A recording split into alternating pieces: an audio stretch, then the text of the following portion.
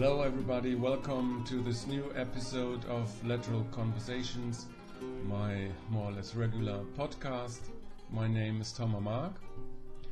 My guest today is American, I should say postmodern philosopher Steve McIntosh, who just recently published his third book, The Presence of the Infinite. In this book he writes a lot about the role of spirituality in a postmodern and postmodern context, so I guess we have a lot to talk about. Before I will cut to this interview, I would like to say if you want to support this podcast, you can do so by using the Amazon affiliate link, which you will find at the bottom of the site, which would be very much appreciated. So if you do this, thank you. I get some percentage out of every order. So, without further ado, this is my conversation with Steve. Enjoy it, have fun, all the best to you. I say adios till next time. We're on. Yes, we're on. Okay. That's great. Thank you for doing this, Steve. Yeah, my pleasure. And thanks for thanks for thinking of me and for doing an interview. Of course. So I just read your book, your new book, The Presence of the Infinite. Just finished it reading. It's a great book. Oh, thanks. Thanks very much. It's a book about spirituality and its role in the context of like a postmodern worldview. It's not like just for listeners. It's not like a book of specific techniques, but more like about the philosophy of spirituality. Sure, it's not a self-help book in that way, but I do talk about a variety of spiritual practices. That's true. But they're kind of in a philosophical frame. Even the practices are more truth practices than they are yoga or whatever. But as Sri Aurobindo said, all life is yoga. So understanding what's true, thinking about the true, the beautiful, and the good, as I argue in the book, is an important part of everybody's spirituality. Okay, because this is like the question. I don't know if you did follow this, because a couple of weeks ago there was a big discussion in the internet about if integral theory should abandon its spirituality to become more mainstream. Sure. So this was like a big discussion in the Facebook groups and conferences. But I would like to ask the different approach. Why is spirituality important? What for postmodern people, or like postmodern worldview, or the postmodern worldview? What do you think about this? Well, I would say it's important on a variety of levels. One is that having a sense of purpose, especially a higher purpose, is intricately tied in with happiness. Okay. That is, I understand happiness as the experience of spiritual growth. When we're growing spiritually, that's what makes us happy ultimately. And when we find ourselves unhappy, it's because we're somehow lacking spiritual growth. Well, so what do I mean by spiritual growth? There's all kinds of different definitions, but a straightforward way of understanding it is living up to your potential. Right, giving your gift in the world, right, achieving the highest purpose that you can bring to the world, and not to sound too cliche about it, but that involves making the world a better place. Of course, as I argue in the book, creating value, creating the beautiful, the true, and the good, bringing that into the world, regardless of whatever your spiritual belief system is. Focusing on your higher purpose and thinking about your spirituality in terms of your higher purpose and giving your gift. I think, not only is it helping us live up to our duty to try to, contribute to the gradual improvement of the human condition, but it's also relative to our own happiness. Because as I argue, if we're not serving some purpose greater than ourselves, then ultimately we're not going to be satisfied with our lives. Okay. So it's interesting, because when I was reading your book, I was reminded I have written a quite similar book like a couple of years ago about the role of spirituality, the evolution of spirituality. And when I'm reading your book, it's like, as you would say, I'm moving in the same attractor basin as yours, but I have like a different starting point as you. So the conclusions of my argument or your argument is basically the same, but the way we're going there. So right. So when I was reading your book, I feel that it was very enriching for me, because it's like a different perspective on evolution. So and the evolutionary aspect of spirituality. So to grow. So because you said to find a higher purpose, I define this as the daimon, as a genius, like the Greeks understood it, like something higher in a way, which we have to discover and have to bring in the world. Yes. And as I argue in the book, that now that both science and history, and the scholarship of humanity has discovered in this incredibly new picture of our origins, 13.8 billion years ago, time itself begins, and that the universe is in a process of becoming ever since then. Since the first Big Bang, there's a kind of a second Big Bang with life, and then a third Big Bang, really, the emergence of a new domain of evolution with humanity. Because we're able to become agents of evolution in ways that previous forms of it could not, right? Even though we're all in the flow of this becoming, we now have responsibility for it. We have agency within it. And so, if we want to know what evolution's purposes are, as I argue, we only really need to look within ourselves. Our purposes are its purposes. And that is how we get to the beautiful, the true, and the good, or this kind of attractor of intrinsic value, however we may define that. And even then, we can modify our understanding of what's beautiful, true, and good through an evolutionary perspective, because it answers the question of why is what's good, true, and beautiful different for different people in different parts of the world, right? And that's because our worldview, our consciousness evolves. And one of the most profound ways that it evolves is by moving up the scale of octaves of the beautiful, the true, and the good. Now, each one of these worldviews that are identified by this evolutionary or integral perspective that we share, every one of them can be understood as a frame of what's beautiful, true, and good. The membrane of the worldview is made up of what's valuable. And that what's valuable defines what could be better, right? So we're in this worldview, and that's helping us define what could be better. But the most dramatic ways that humans have been able to make things better is by improving their definition of improvement itself, by expanding the scope of what they're able to find to be beautiful, true, and good. So, the origin story is a powerful spiritual teaching in itself, and it has a lot of facets, which, I unpack in the book. Okay. So let's just start from the beginning. You wrote 3 books, a book about postmodern awareness, integral consciousness was the title of the book. Then you wrote a book about evolution's purpose. And now about the evolutionary aspect of spirituality, the presence of the infinite. So beginning from the start, what is like a postmodern worldview? What is your understanding of the postmodern condition, so to speak, for those people who don't have a conception of it and in the most broad terms, so to say? Right, good. Well, that's an excellent question. It's important to that's really the foundation of so much of this. Exactly. Is that human culture develops and evolves, and as it develops and evolves, it solves problems, but it creates new problems, right? And like all forms of evolution, it doesn't proceed by a seamless continuum of growth. It's it proceeds according to stages, discrete steps. And the steps follow a dialectical pattern, right? Where there's a thesis, then there's an antithesis, then a synthesis. Again, it's not a rigid deterministic law of history or some, Marxian materialism. It's more just an observation of the pattern of the development of culture, which develops according to consciousness. Consciousness and culture evolve together. So to be concrete, the most obvious and agreed upon example in history of this emergence of new stages of culture and consciousness is seen during the Enlightenment, right? In Europe and the United States 350 years ago or so, a new way of seeing the world, a new definition of what was beautiful, true, and good, right? A powerful new method, right? Science, philosophy, modernity, as it's known by the mainstream. We call it in integral parlance modernism. Of course.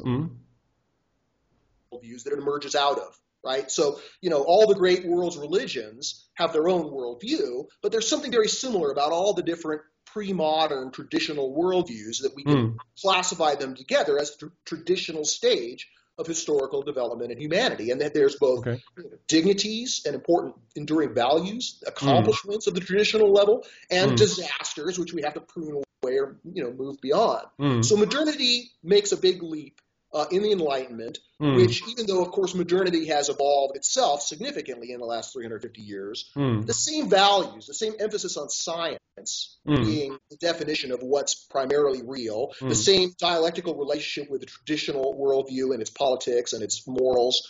There's a clear dialectical difference between the traditional worldview and modernity, right? So that's not necessarily an integral proposition. That's agreed upon by modernist scholars themselves. In Europe and America, of course, it's controversial. There are people who want to refute that thesis.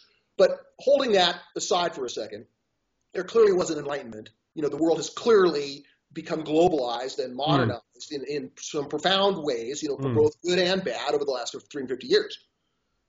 So about 50 years ago, in the United States and in Europe, there was this, 1960s, right? The hippie movement, the youth movement.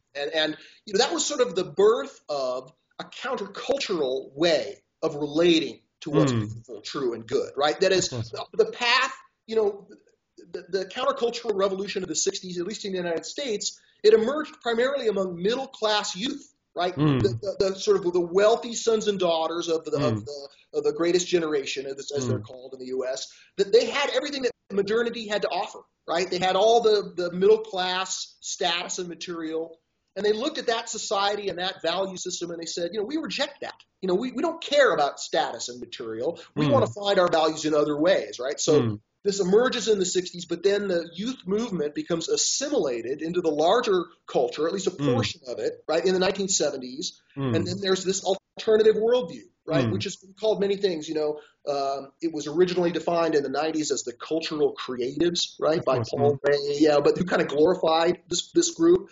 It's about 20% of the U.S. It's a larger percentage in Europe, I think. But I think the European postmodernism, you know better than me, but European postmodernism is a little different, but there's a lot of similarities in that.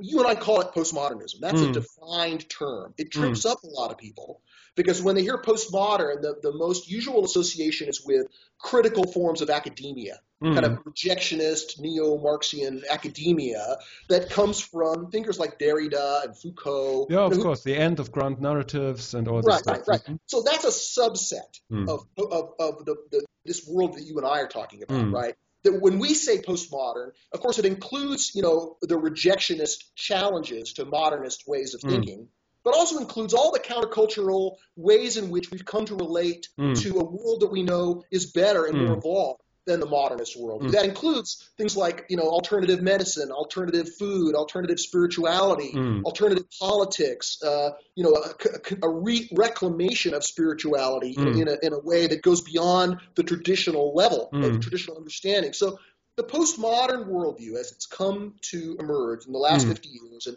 occupy a significant place in the demographics of America and Europe, is an undeniable historical emergence, which modernists sometimes have a hard time seeing it. They just see it as a fringe counterculture. But from an integral perspective, we kind of honor it and recognize it as, in some ways, as historically significant as the original emergence of modernity, right, 350 years ago, or even the emergence of this traditional worldview in the axial age or before, right? So it's distinct because it's in a dialectical relationship with modernism, right? Of course. Even though postmodernism is ephemeral and hard to define, what kind of pulls all postmodernists together is their agreement regarding the abundant pathologies of modernity, right? Of course. And so modernity's pathologies is kind of what triggered the emergence of postmodernism, like environmental degradation, right? Militarism, sexism, racism, many of the remnants of the traditional level of morality, postmodernism was able to sort of take a portion of modernity and say, no, we don't want to be in those, chauvinistic or sexist or patriarchal value forms. We want to be liberated. We want to be emancipated into a new level of values, right? So postmodernity is the most evolved form of culture that has yet to appear from an integral perspective. But it's not the end. I think there's a consensus that there's something about like modernity, but what the exactly aspects of what is postmodernity, this is like not a consensus. This is up for debate. Sometimes it's so. Of course, what you say is right. There's like other descriptions like transgress into the unknown, relativism. All this is part of postmodernism and the deconstruction of truth and of naive realism and all those stuff. All those belongs to postmodernism. Sure, absolutely. And there are intellectual strains, and then there are also, countercultural strains that don't have a lot to do with philosophical understandings of the world. They're more, they seek emancipation through music or through alternative lifestyle or through, countercultural communities, affinity groups. I mean, there's all kinds of ways that the postmodern worldview has come into its formation. And I've lived through it. I mean, I remember in the early 70s being very attracted to the countercultural movement. I wanted to be a hippie. I wanted to be part of the 60s movement. I was a little too young. Okay. But in the 70s, I didn't waste any time becoming a hippie, and it kind of formed my identity around this countercultural worldview. Okay. And it's formed the foundation of my thinking and my spirituality, for decades. But So you were there in the heyday of Timothy Leary, or? Well, not quite. I was born in 1960, right? So I was precocious. All my friends were older. By the time I was 12 or 13, I became, a part of the counterculture, right? And so, but I don't want to make too many big claims about, marching at Berkeley or anything like that. But I definitely was attracted to it, and it definitely helped to mold my identity as being a counterculturalist, right? Okay. But in the 90s, especially here in Boulder, Colorado, where I live, there was a real fluorescence. It really felt like a spiritual renaissance was going on when the New Age, as we now, New Age is kind of a term of derision, right? But in the 90s, it was, an exciting cultural emergence. I mean, in the United States, New Age books were by far the largest category of book sales. They dwarfed all other books. It seemed like there was a New Age bookstore opening on every corner. So there was a real fluorescence going on, and I felt like, wow, this is the spiritual renaissance that I've been waiting for all my life to participate in. So I started a company to try to discern the art movement, the aesthetics of this, and I did my best to try to contribute to its emergence.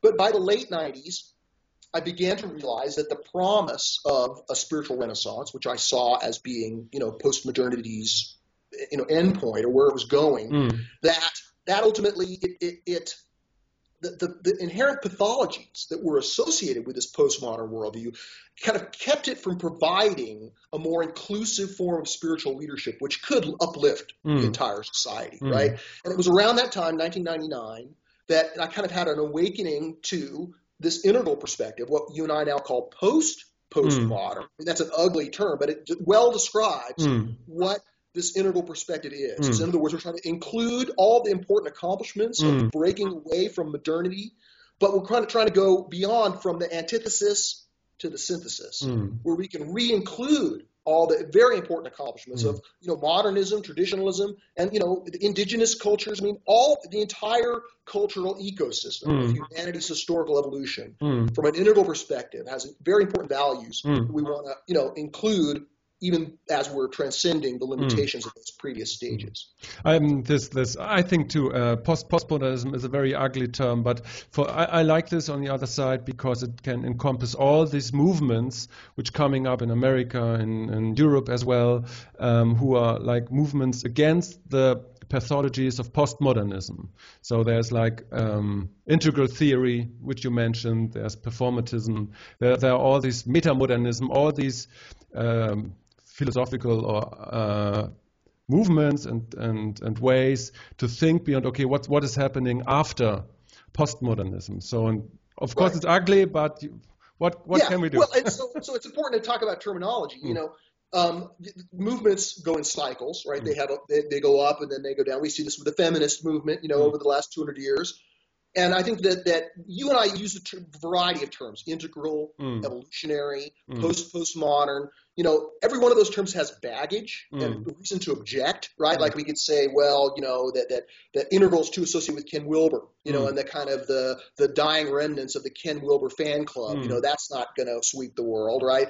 Evolutionary is being used by many New Age teachers, in a way that's appropriated the term that most can't tell the difference between, Barbara Marx Hubbard's evolutionary and, Ken Wilber's evolutionary, right? But the term postmodern is good because it points to, I think, the best phrase to describe what we're after here, and that is the next great phase of human history, right?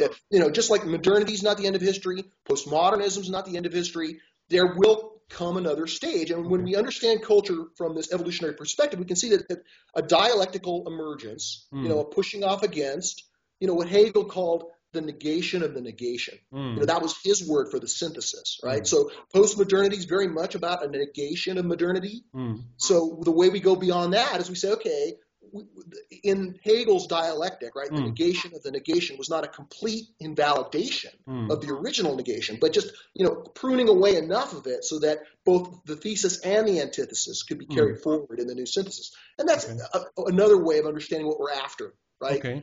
We're not just dissing postmodernism. No, of course. On his shoulders. Yeah. Of course. So, because you talked about the baggage of the term evolutionary. So, when it's a narrative, which began in the 15th century with the Holy Benedict, who invented this idea that we have to do something to get better, to lead a more better life, and then this secular idea of evolution, that there was a Big Bang, and from the Big Bang there was a development of planets, of suns, of microorganisms, of cultures, of consciousness. This big history project from Christian Wolff. I don't know if you know him. So I do. I've seen the TED Talk. Exactly. So, but this is like a basically secular modernist worldview. So this is with a naive realism approach to things. So then you have this postmodern stance where you can say, okay, it's a narrative. So we can't actually say this actually happens in the real world, but it is our way of understanding, of dealing with the stream of phenomenons which we are witnessing. So, I think you call it the myth of the given, that we can't talk about this real world, but only about our conception. So how is the evolutionary world, or how is this different? How do you differentiate this from the evolutionary concepts of prior worldviews? Yeah. Well, because modernity, seeing this in history helps us see the dialectical tensions, right? And part of the way of understanding it is like a sailboat, tacking against the wind. A sailboat can't sail directly into the wind; it has to advance obliquely, but can only go so far before it has to turn back. Another analogy would be a river meandering in a floodplain. It can only go so far, and then it has to go back and forth. Same with history, in the sense that modernity was able to transcend the pre-modern religious society by getting a really clear hold on truth, right? This kind of Cartesian understanding of objective reality was a major advance that allowed science to get a purchase on reality that it couldn't get before, and to make significant advances, right? But of course, it went too far, in the sense that the myth of the given, or objectivity, as we've talked about it, that offered an opportunity to say, no, wait. Much of the truth, this objective truth that you're trying to discover philosophically, is constructed by you as a narrative, and which is, largely false, right? So the way forward to go beyond scientism, right, to go beyond the sort of overly rigid objectivity of modernity was to claim the subjective side, the sailboat tack back, right? It's all a narrative, right? It's all constructed. So just as if the myth of the given, you also have the myth of the framework, right? So that there's no truth to be found, right? And so that's just this modernity was overly objective. Postmodernity, especially postmodern philosophy, is overly subjective, right? You could say, what is truth at postmodernism? It's whatever's true for you, right? And while there is indeed some truth to truth being a little bit personal, like beauty is very personal, right? There's also something about truth which, while not being entirely objective, is not entirely subjective either. So in the presence of the infinite, when I really get down to the philosophical, grappling with what is truth, beauty, and goodness, I think about these things not in absolutistic terms, not as Platonic forms, right? But not in the existential philosophy sense of being just purely a projection, right? The way I see it is that there is a direction of goodness, a direction of greater perfection in the universe, right? And that while that direction of perfection is not objective in the sense that it's pre-given, we as humans know what could be better because we are in a world of suffering and trouble. Right? We look around and we see these problems, even if we may be comfortable. The fact that other people in the world are suffering and that there's a lot of work to be done to make this planet and this civilization more moral, right, more beautiful, more true, and more good. That sense that we have, that collective sense of duty that I spoke about at the beginning of our interview, it pulls on us in a way that we can feel that there is a direction. That goodness can never be achieved, but it can be approached. And when you approach it, you recognize there's more goodness. It's like a vector, a line. So understanding that evolution is about solving problems. And when we solve one set of problems, we create another set of problems. Of course. So some people look at that and say, well, there is no progress, or progress is a naive conception that's based on a Victorian notion of linear cultural superiority, right? So in Evolution's Purpose, in my second book, which you mentioned, I take great pains to try to explain what an integral understanding of progress is, right? So what are values? Part of it is like understood more as a verb than a noun. So what's true is what's relatively more real than something else. And what makes it true is when we become more real by grasping or realizing that truth, right? And so it's not just good for our own increased reality awareness. As we become more aware of a reality, we become more powerful, right? So science's awareness of reality through scientific truth made humanity more powerful, right? On the truth realm, right? Postmodernity's keener sense of suffering in the world made us improved in a more moral way, right? We began to realize that those who've been marginalized or exploited or the victims, very important to kind of sort of redress these wrongs, right? But again, you can fixate on that in a way that leads to a dialectical dead end. So that's where the synthesis comes in. We're faced in this modern time, by the time we're alive, between these two great forces of history in Europe and America, modernity and postmodernity. Even though modernity is much larger and more politically and economically powerful than postmodernity, the postmodern challenge is real. It means that we can't just be satisfied being in a modernist conception anymore. We have to question all that. But we have to question our questioning, and recognize that modernity has achieved some very important things that we need, and indeed we're sitting on the shoulders of. And it seems like many postmodern commentators have a hard time appreciating that truth. Okay, because I don't know how much you follow the developments in Europe in regard of those postmodern movements. I don't know if you. I tried to stay abreast. Sloterdijk and Zizek and Eshelman. What I personally find very interesting is this concept. Okay, there is like with postmodernity we are going towards the relativity. We are crossing boundaries. We find this in architecture. We find this in literature. When you have postmodern literature, you have different layers of telling the story, so that you don't know actually who is talking. William Faulkner, for example, Sound of the Fury. And you always have this transgress into relativity.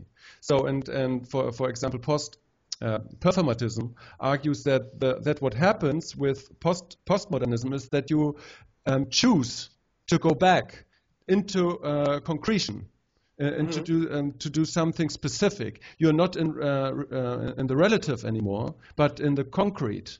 The idea is that with this decision to go to adopt modernist values or postmodern values, there's always some kind of irony, because you know it could not be true. Because postmodernity has shown us that you can't talk about the real, or that every decision you make is relative. It's always possible in other ways. So when you talk about evolutionary, is it that there's also some form of irony, that you can't talk about evolution as it's in itself, because you're always in this circle of cognition, and you can't leave your consciousness, so you're always in this bubble. Right. Well, that's there's a lot to respond to there. Let me just try to take a stab at it and say that of course irony is the leitmotif or the theme of postmodernism, because postmodernism's sort of job, its role in history, right, is to pour acid on the ebullient, progressive, kind of enthusiastic gung-ho-ness of modernity, right? It sort of has to put the brakes on modernity, and for good reason, right? Because if unchecked, modernity will, pollute the world and exploit all the workers in it, right? So there's plenty of reasons to be down on modernism, but you can only be, postmodern if you've already received what modernity has to achieve. That is, a democratic society where you can actually be a dissident and say things without being killed for it, right? I mean, I could go on, but I think certainly a sense of irony is an important accomplishment of post-modernity. The positive features of it, right? The hermeneutics of suspicion have a role to play. So being ironic is like, a bit of salt, on your eggs. Of course. It kind of makes it taste better, right? But too much will ruin it, right? So too much irony wipes out value altogether. Of course. Right. And you see, indeed, many postmodern philosophers have gone exactly there to say that the world is merely absurd. Right. And that's been the big critique of this postmodern way of thinking is that, you can't say there's no truth. As soon as you say there's no truth, you're making an affirmative statement of truth. Right. So you wipe yourself out as soon as the words come out of your mouth. Right. So I would say that certainly we are aware. We've really been aware since Kant. Right, that we can't see the thing in itself, right? I mean, the postmodern philosophers took it to another level. They're showing it's not just a continuation of the Kantian line of understanding, but what makes our actions and our lives more than simply a solipsistic narrative where we can't escape our own bubble is that there's real problems in the world that need to be solved, right? And when we solve those problems, that solution, that improvement is real. Right? When you feed hungry people and they are kept from dying, that's not a narrative that's just, within our bubble. That's something that really makes the world better to that person, right? For that person. Right. Of course. So I'd say that while we want to be aware, we want to hold our objective view lightly, to throw out all objectivity is a completely self-defeating, philosophical dead end, I would say. Of course. But anyhow, when you are in the relative mindset and you decide to do something, to go out and change something, it's like you have to choose a narrative. You have to choose to observe specific problems in the world. You have to employ some models of the world, and this is always a self-referential act. Right. So you can't put this out of the equation, and this is right. This is what so absolutely, I agree. And so this narrative of this integral perspective that we share, this narrative of the evolution of culture and consciousness, surely is vulnerable to critiques that it's a narrative, and indeed it is a narrative. But what makes it sort of relatively more true, good, and beautiful than the narrative that came before, sort of the ultimate measure is whether it can make some new improvements in the world. Right? So modernity is still in the process of improving things in the ways that it can. Postmodernity is still making improvements, so challenging modernism and improving things while it can. So we've now got a new octave of the beautiful, the true, and the good, which I think we can make arguments to support this proposition that it's better. What makes it better is that it's more inclusive. What makes it better is that it promises to give us powers to make the world a better place we haven't had before. Right? So that's what we're after. We're after improvement of the human condition. So what makes one narrative better than another narrative and helps us escape relativity, right? Even while we know that this relative critique is real. We can't be absolutistic. We can't be relativistic. We have to kind of use both like two legs, right? Exactly. Like we want to say, okay, there's something real, and that something real is our narrative. But there's still something real, right? So that is, I think we can easily go beyond the critiques of the relativists by saying, look, you can be as relative as you want, but the problems are still real, and that's what makes the beautiful, the true, and the good real, is that they're relative directions of improvement as validated by the peoples whose lives themselves are improved. Exactly. That's so kind of, we're grounding our morality in a developmental trajectory. And it makes our morality more inclusive because we're able to include traditional morality and include modernist morality in ways that postmodernity can't. They can only reject those. They can't see the good. They can only see the bad. So what's now interesting is that in your new book you tried to show the way spirituality took in the last 500 years, more or less. So how there are developed certain kinds of spirituality and understanding what is spirituality and how we deal with this. So I want to focus a little bit on this now. You just in the beginning of your book, you spoke about traditional spirituality, secular spirituality, progressive spirituality, and evolutionary spirituality. Can you say something about this? How Sure. did you came about differentiating this? Right. Well, so in the book, I have a chart. Again, my focus in the book is on America because things are different in Europe, and try to describe both, places in the developed world in terms of their culture and their spirituality becomes very complex, right? So I've sort of bracketed it to America because it's easier to explain and because that's where my, experience is being in America. Okay. And of course, there's much of the same observation could be said about Europe, but in ways that are complex and nuanced in different ways. So in America, all right, we have the three major worldviews we've been discussing: traditional, modern, and postmodern. Right? In terms of size, modernity is the majority of Americans, about 50% of Americans. What makes this modernist worldview empirical is the agreements that people make meaning with. So those who are within the modernist worldview, there's a bright line agreement that if in science and scripture they conflict, science wins, right? Science is the arbiter of truth. That's kind of a bright line that forms the agreement structure of modernity, right?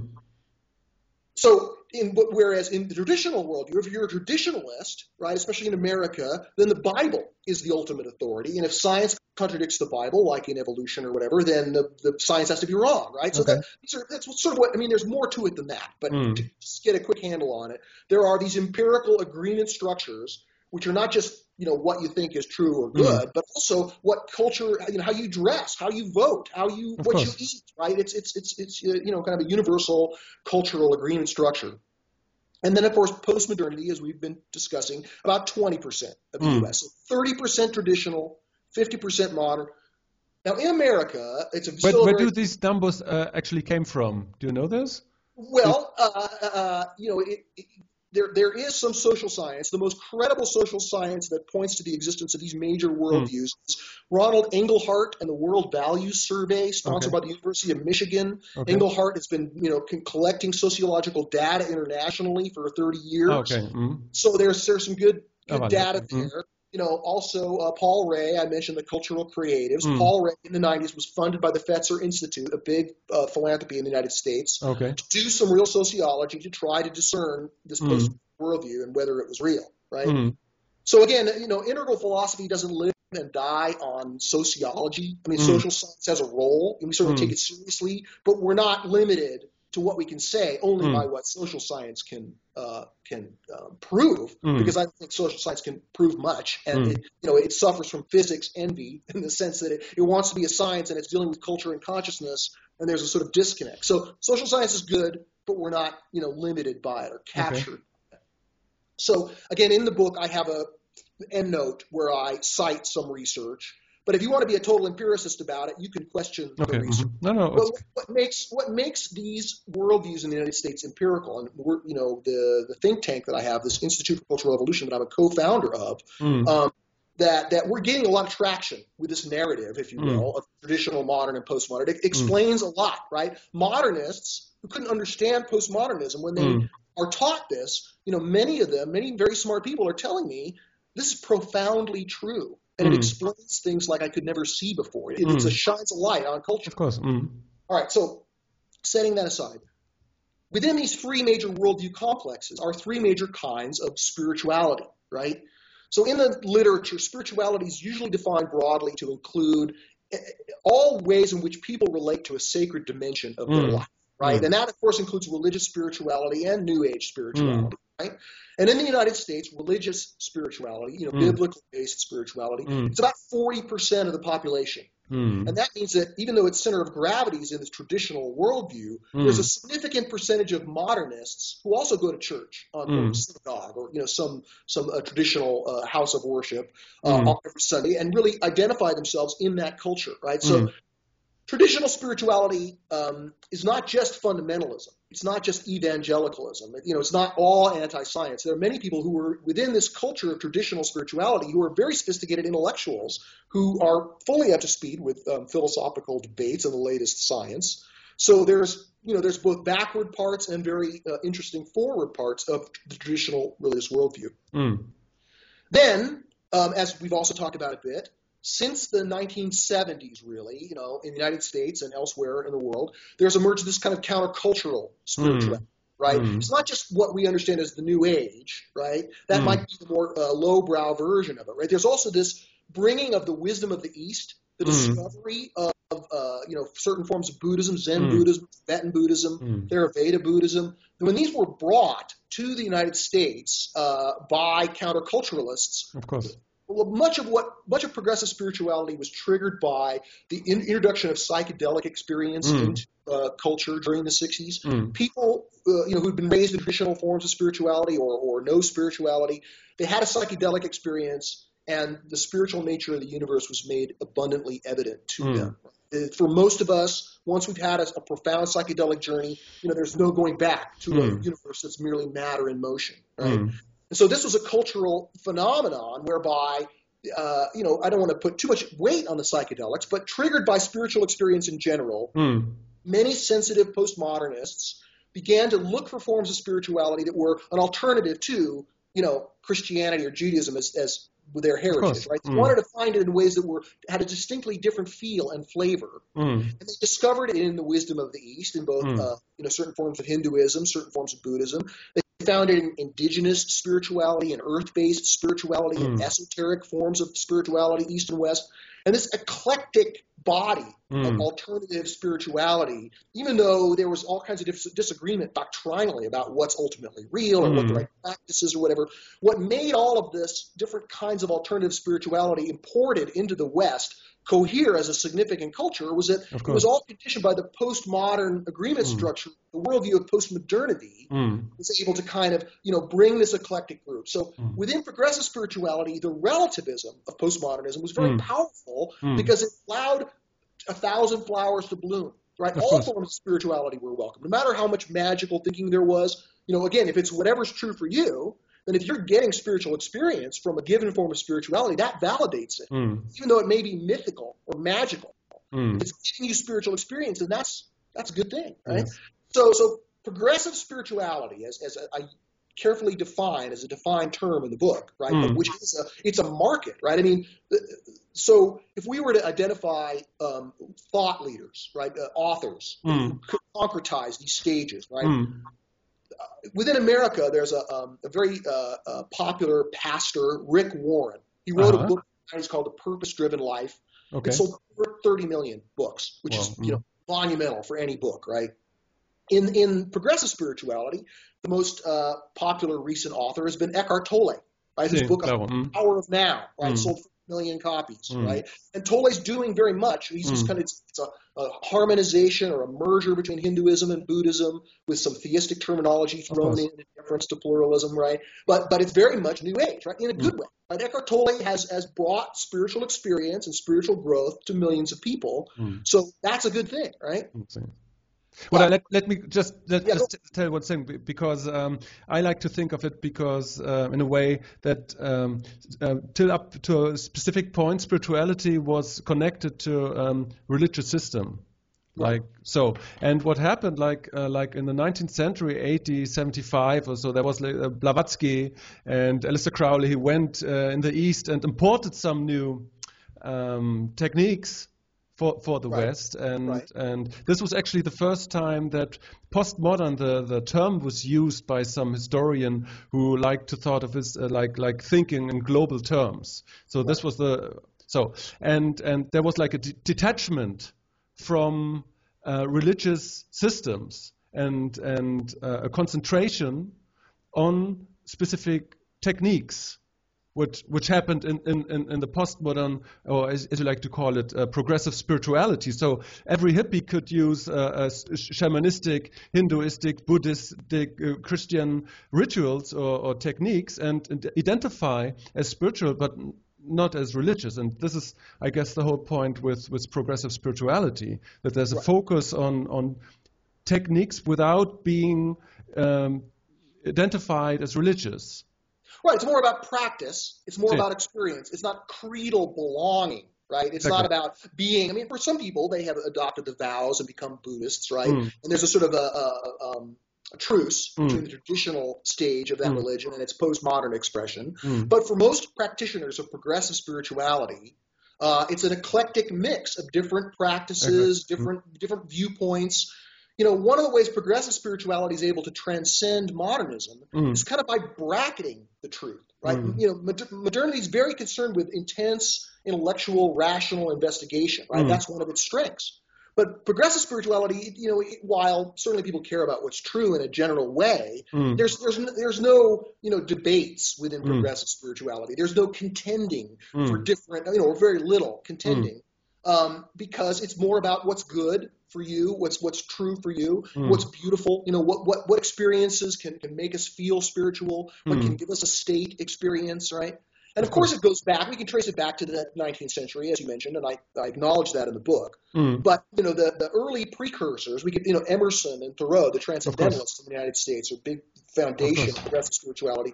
But progressive spirituality doesn't really kind of come into its own. It's more, that's a very obscure thread until the late 60s and early 70s when all of a sudden it becomes a major market. There's millions of books sold and millions of people going to workshops and doing yoga and that kind of thing. So, like even modernity, we could trace it all the way back to the ancient Greeks, right, or the ancient, Muslims. But it doesn't really emerge as a historical force until the Enlightenment.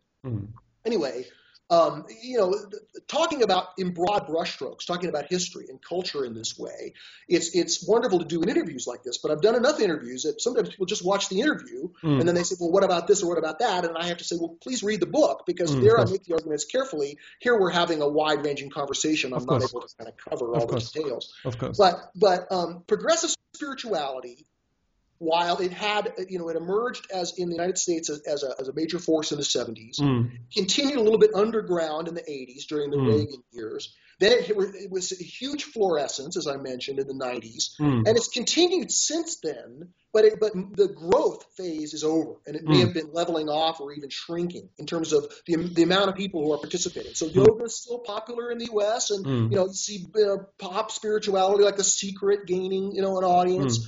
But demographically, progressive spirituality is sort of a isolated subculture at the moment. It doesn't have the vitality culturally. It's not attracting young people like it was in the 1990s, right? Much of it is just aging baby boomers who are clinging to their postmodern version of spirituality, right? But again, that's not a bad thing. That doesn't, I think by now in history we know that this spiritual impulse is not going away, right? That the secularization thesis, right, that religion's a thing of the past and it's going to die out, that's been completely disproved now, by 2016.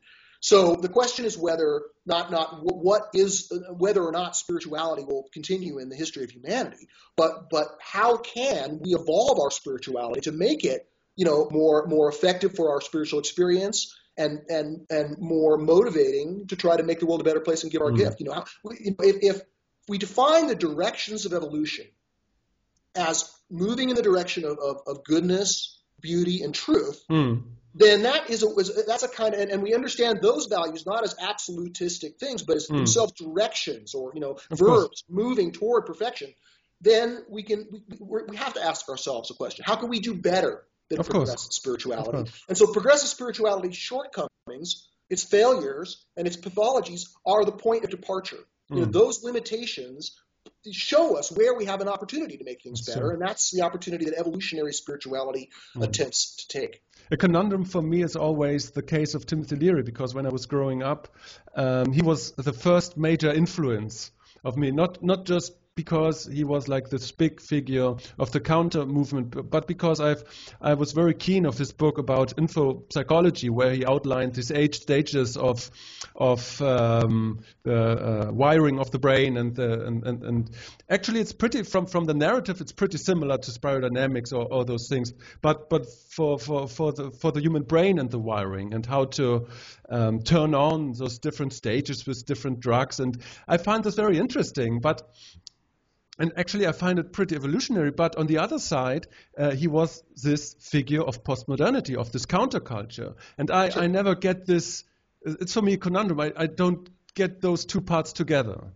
You know what I mean? It's like... Sure. Well, we're all, our bodies are locked in history, right? You and I are creatures of our generation, right? And so Timothy Leary, I think, made some major strides. He also had lots of silliness, and there was, that as his advocacy of psychedelics did cause harm in certain people. Of course, he gave it to children, I guess, no? Bad idea. Yeah, absolutely. The psychedelic can be dangerous.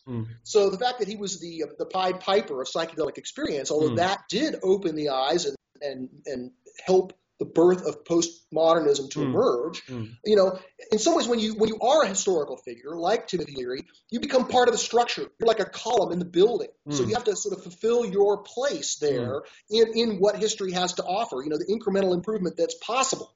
So I think he contributed to that incremental improvement, but we can't view him as expecting him to be outside of history or to anticipate the historical achievements that were, in a generation past his. This is the reason why he's not that acknowledged in the integral circles, because you can read a lot about integral philosophy, but there's never a mention of Timothy Leary. I find this always a little bit odd. I don't know why. Well, we certainly love Timothy Leary here in Boulder. A close friend of mine was very good friends with him and with his ex-wife. They're still good friends.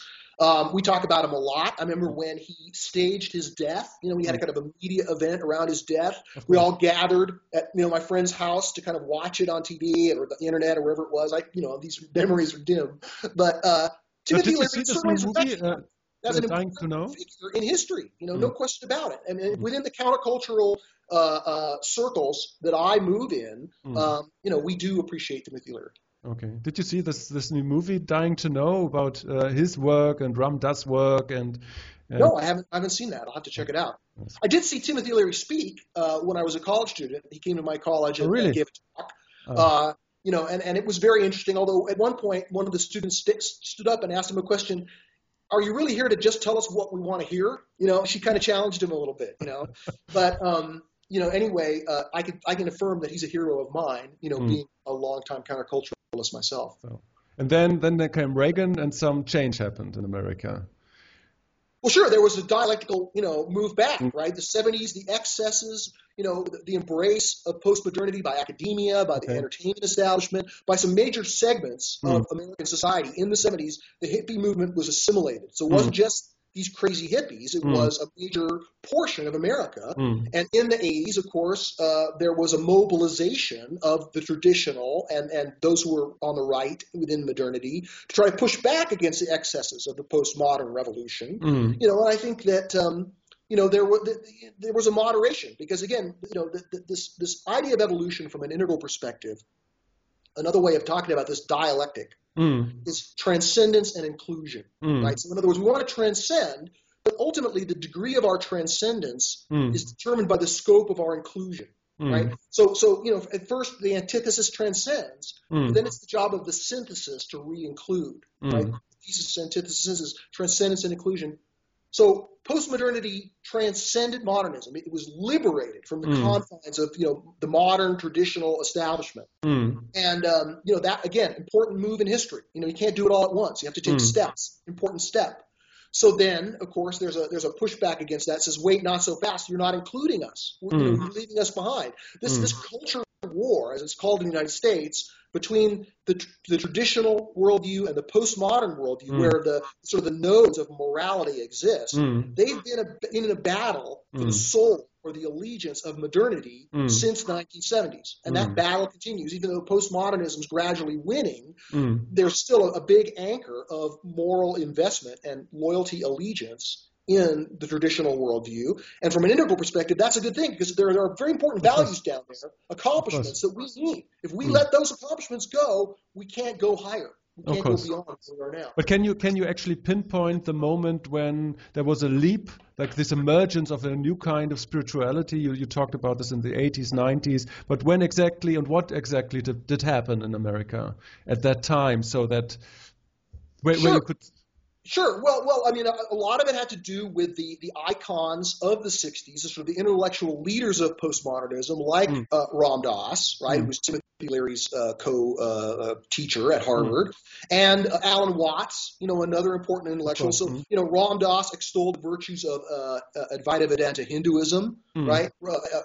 Alan Watts extolled the virtues of Zen Buddhism, right? There were also other important figures, from the East, we had, Suzuki Roshi and D.T. Suzuki, right? Both Japanese guys who helped popularize Zen. Yes. And there was a hunger for Zen and other forms of spirituality. Then we had Chogyam Trungpa in the 1980s, who was, very instrumental within postmodernism, helping to establish Tibetan Buddhism as the leading form of organized religion among postmodernists. So there have been, champions of Hinduism and Buddhism. And like you think about indigenous spirituality in the 1960s and 70s, Carlos Castaneda, right? The novelist, right? He wrote about this sort of indigenous understanding. It was connected to psychedelics. It's not so nobody is sure if it's true or if it's a complete novel, I guess. No? Right. I don't want to, anyway, I was a great enthusiastic of Carlos Castaneda as a young man. I gained a lot out of it. And it made me appreciate, alternative forms of spirituality, especially the indigenous, and how much wisdom and mystery was there that had been left behind that could be rediscovered. So, the history of, in the 70s, it's worth mentioning in this context that I was most attracted to the areas where science and spirituality seemed to overlap.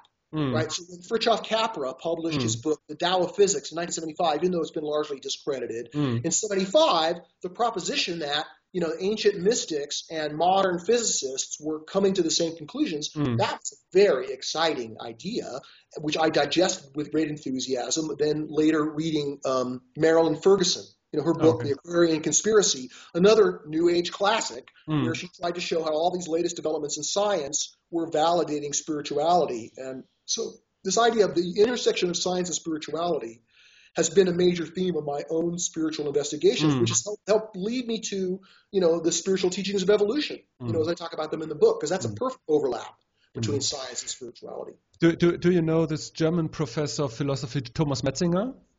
I don't. I'm afraid I don't know. No, but he has written a very interesting article about spirituality, which was widely read here in Germany by the integral community, because he talks one of the foundations of spirituality is that they have the same normative ideas like science.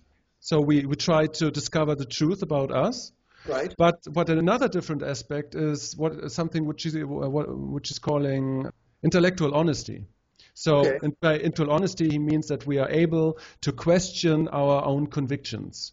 But if you can't do it, you are within a belief system. So you have to deconstruct yourself and question your own convictions. And because of this, he argues that the opposite of religion is not science but spirituality. So and this is very interesting because on one side, he says, okay, it's about the unknown and getting to know the unknown and to find a way to find some truth in us. But on the other side, to be like intellectual honest with oneself and to question. Right. So, and it's so I like that. I mean, I think it's getting at what we talked about earlier. In other words, if we want to define religion as the pre-modern, traditional level, allegiance to a creed, I'm a Christian or I'm a Buddhist or, whatever at that traditional level, these religions serve an important function in society, right, in history, right? Then we break out of that, even though we may still believe in God, science carries us further, right? Then with progressive spirituality, if you want to define that as the postmodern and beyond reclamation of what is sacred and what's really beautiful, true, and good, then certainly we can distinguish it from religion, and in the book I do. But deconstructing or questioning yourself can be its own belief system. In some ways, there's no getting away from belief systems, just like there's no getting away from metaphysics, right? Of course. There's something that's real, and we can never know what is real completely, but we can expand our grasp. And how do we know that our grasp is more real than the previous stage? Well, like I said, part of it is by agreement, but part of it's by our power to solve problems and improve the condition, right?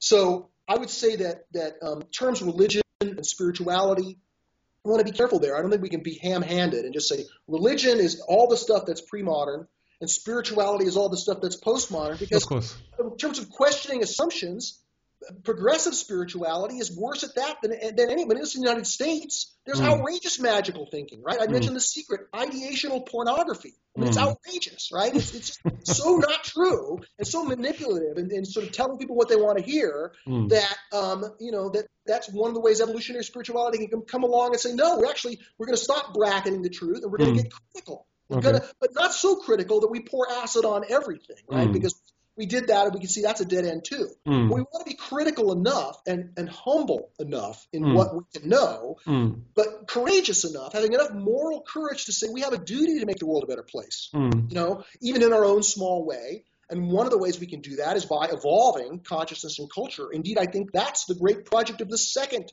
Enlightenment. That's our, maybe not in our lifetime, but maybe in yours, probably not in mine. But in other words, the idea that the emergence of this next great phase of history, right, call it what you will, right, postmodern, that can bring as dramatic an improvement in the human condition as modernity did. Indeed, we need it because we can't just dwell where we are, right? We need, postmodernism has begun the project of making modernity more moral, more environmentally sustainable, right? It's more inclusive, but its values aren't strong enough to pull the rest of the society, right? It's still an antithesis, right? So in order to make in order to bring the fulfilled promise of postmodernism to bear, to make capitalism more conscious and America more moral, right? As as a global actor, we need to go beyond postmodernism, and that's where this integral or evolutionary worldview comes in, because you can't really improve something if you just want to destroy it, right? If you think that America is a criminal enterprise, right, which many postmodernists do, is a sort of a reverse patriotism, which again is not all wrong, right? Patriotism can be jingoistic, it can be nationalistic, it can be ethnocentric, but the reverse patriotism that just thinks America has no good, and it's we have to be suspicious of it, always self-interested, it's always pernicious, which is part of the postmodern discourse. Reverse patriotism can be just as blind to jingoism and one-sided us and them mentality as the original form of national patriotism. So when it comes to thinking about our political duties and our cultural orientations, it's very important not to get locked into a rejectionistic form of just wanting to pour acid or to critique in a way that there's nothing good left of what's come before. That's in a sense the distillation of the integral project, is realizing that we need what's come before. We just need to be able to distinguish the dignities from the disasters as well. So yeah, exactly. It's like an idea which is intricately connected with Ken Wilber, but in a way. So when did this movement start? That there was a new spirituality coming along, like a movement where we say, okay, it's not about this postmodern stance of spirituality. What happened exactly in the 90s or later, that there's like an identifiable new way of approaching spirituality in regard of the postmodern stance. Right.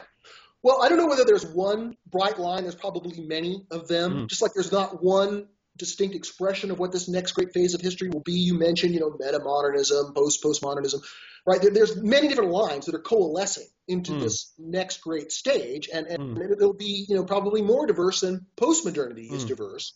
But what will kind of tie us all together is our ability to see the postmodern, the modern, and the traditional, all and the pre-traditional, all as being very important, right? In other words, we're trying to reclaim the spiral of development, if you will. Now, in terms of my living through it, I mentioned in the 90s, I was a big New Ager. I had this company, Now and Zen, which I had founded. We wanted to create like the Tiffany lamp of the New Age, right? Okay. Some product that would be an expression of the art movement, right? Okay. And the company did great. We sold hundreds of thousands of Zen alarm clocks, right? And I made some good money from that.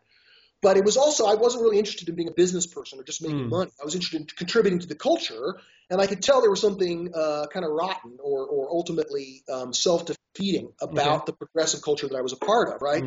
So around 1995, and I'm just speaking from my own experience here, the Institute for Noetic Sciences, which is a very postmodern, organization, published the work of Paul Ray, who I also mentioned. His book came out in 2000. Okay. But his original report, where he defined the cultural creatives and offered some at least plausible sociological research to back it up, sponsored by some major mainstream philanthropies.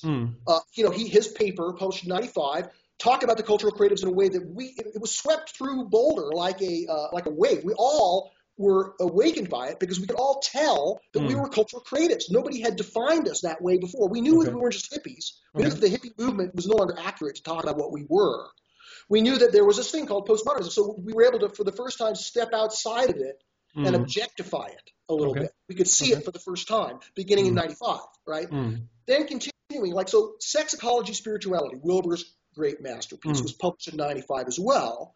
And in there, if you go back and you look, if you have a copy of the book, his stages he follows Gebser by going from traditional, modern, integral. And integral's the next stage after postmodern. That was Wilbur's conception, and that's what we all.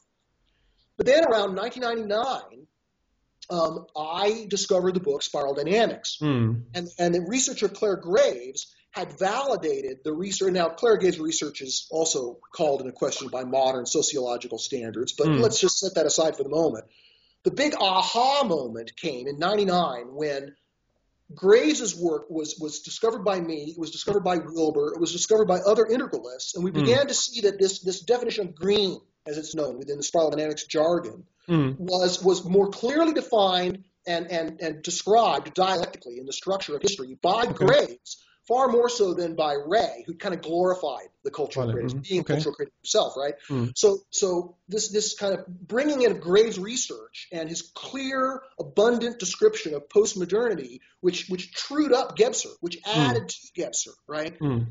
That was a major breakthrough. It was in 1999, reading Spiral Dynamics and reading about this kind of further iteration of the description of green, this further objectification of green that allows us to step beyond green in ways we couldn't without that description. That's what gave birth to the integral movement in 99 and 2000. Because in 2000, I remember my friend sent me a Galleys copy, a pre-publication copy of Wilbur's book, A Theory of Everything, where he incorporates spiral dynamics enthusiastically. Right? Now, it's worth saying for the record that later, Don Beck, the major popularizer of Graves, and Ken Wilber had a big falling out. There was a lawsuit. There was all kinds of problems.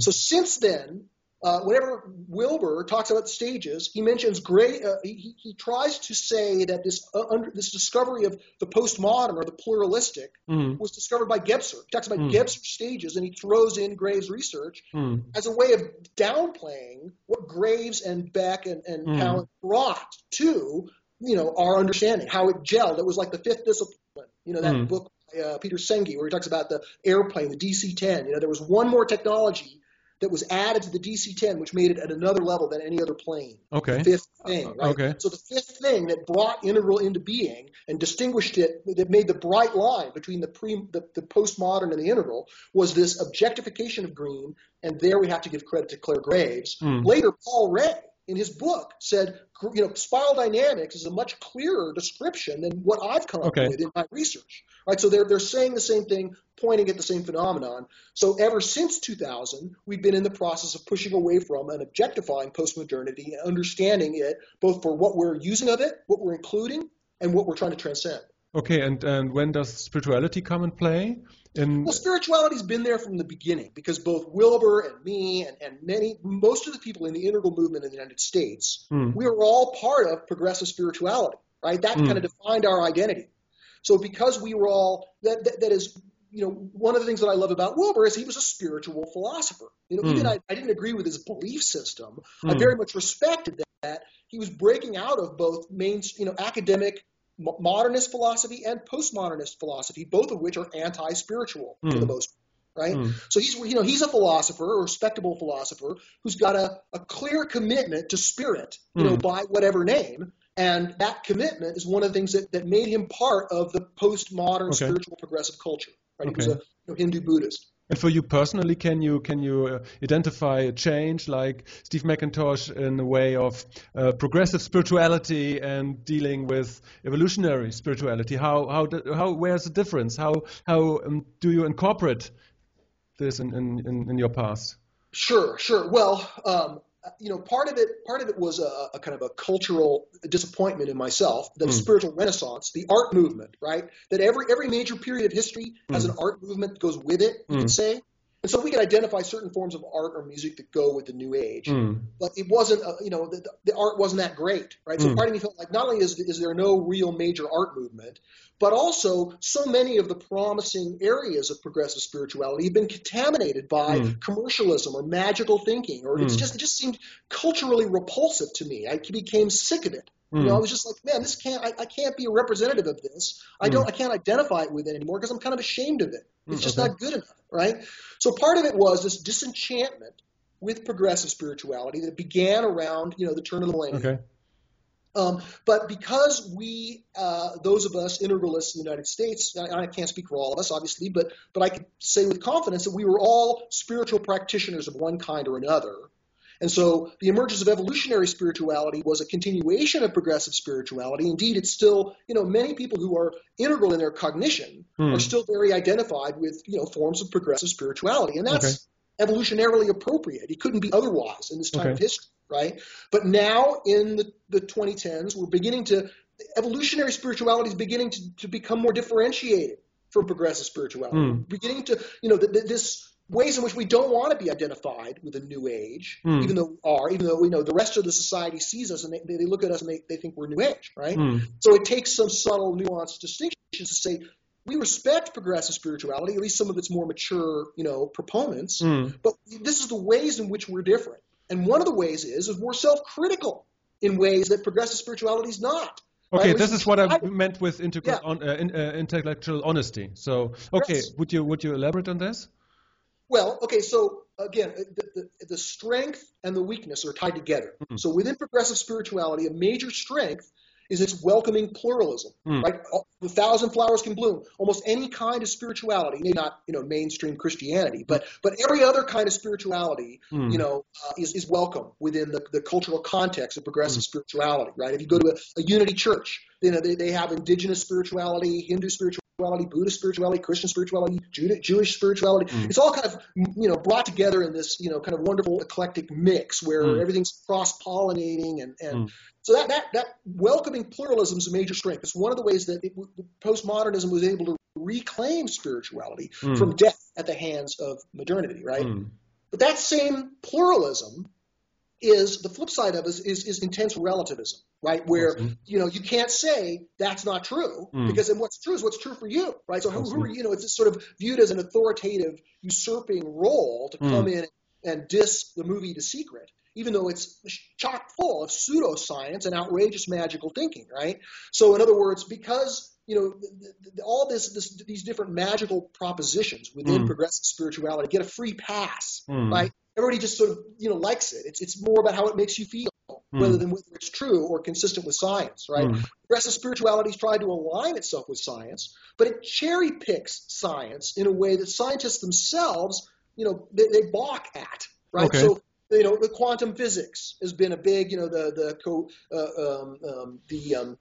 Copenhagen interpretation of quantum physics that the observer influences what's observed, right? That's a very interesting development in science and very, worth talking about. Certainly there are spiritual implications of that, but to develop this whole quantum spirituality around it, right? Scientists say, no, you're taking that way too far. Okay. That's not what the science validates being able to say at all, right?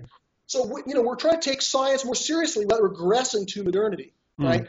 We're beginning to question the intensive relativism because we think some things are more true than others. Some things are more effective than others, and that it is actually a negative to allow yourself and your culture to be captured by magical thinking. That there are consequences to magical thinking, of course, and magical thinking is not challenged adequately within progressive spirituality. So that's so in your book, we talked about this. This is not a book about certain practices, but more about the philosophy. But if you could pinpoint the ways in which a person deals with evolutionary spirituality in context of postmodern, because what exactly is the difference in the way of approaching, for example, a meditation? So or I don't know, some yoga or pranayama or whatever. So what is like the difference Right, right.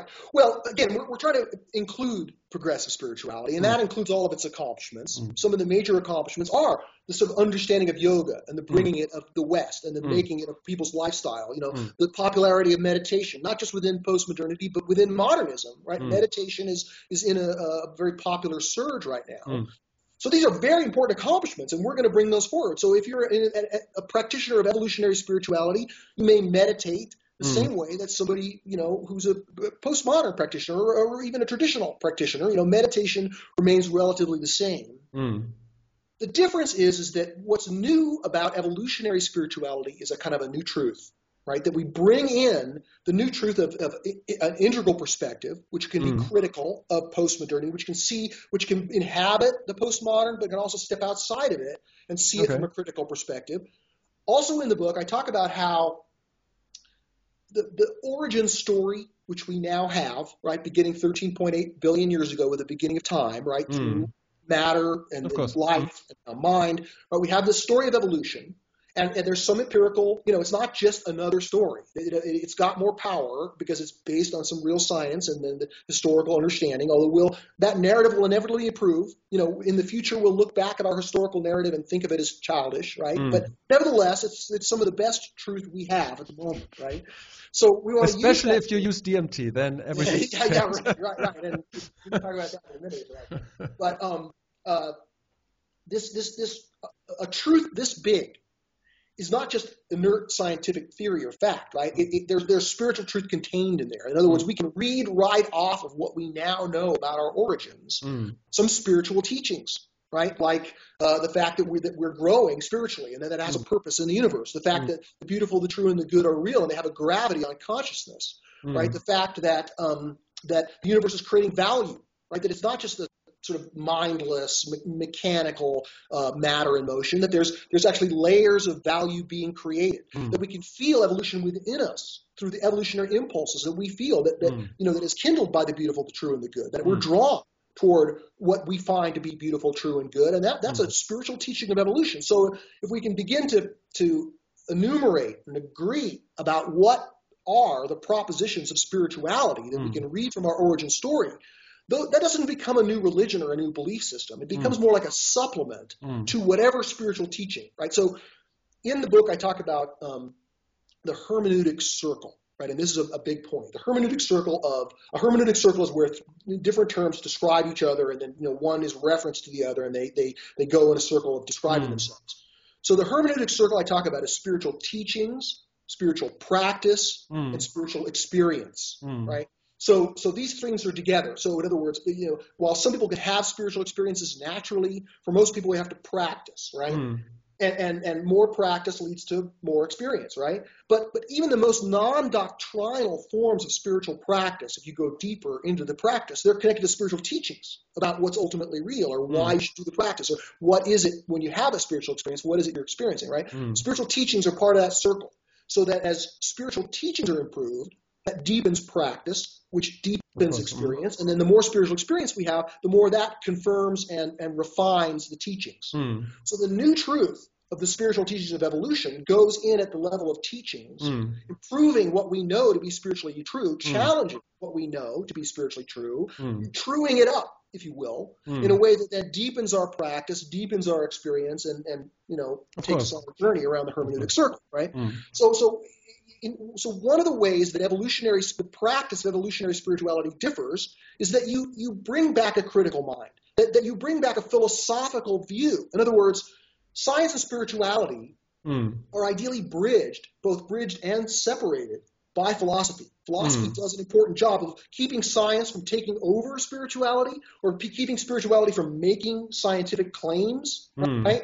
So philosophy is very important, but philosophy is not really, there's deconstruction, postmodern philosophy, but that's not really part of progressive spirituality, right? New Agers aren't reading Derrida, although they may have been influenced by the critique, or they may have heard it third hand or whatever, right?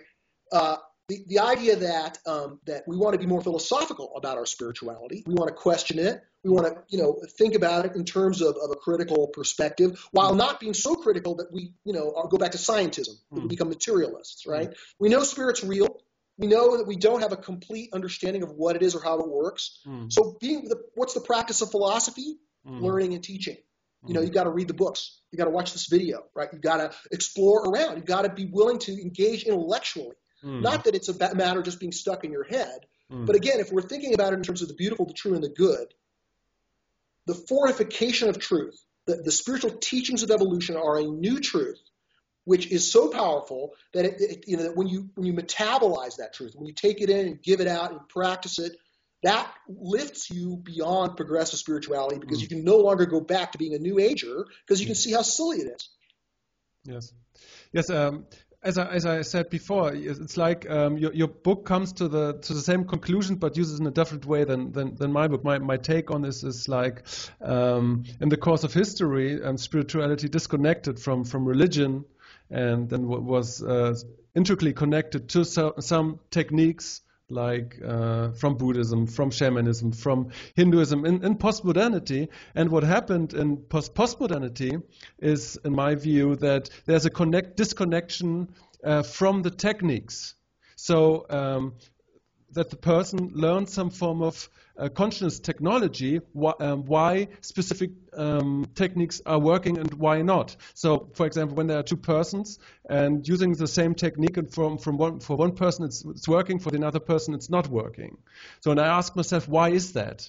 So, and for me, it's like, okay, the first person may have a more intricate understanding of why this specific technique works. So, may have a better grasp of the evolutionary aspect of it. So my argument is basically with postmodernity, there's like a greater awareness of why specific techniques lead to more spiritual growth or more cognitive development. Right.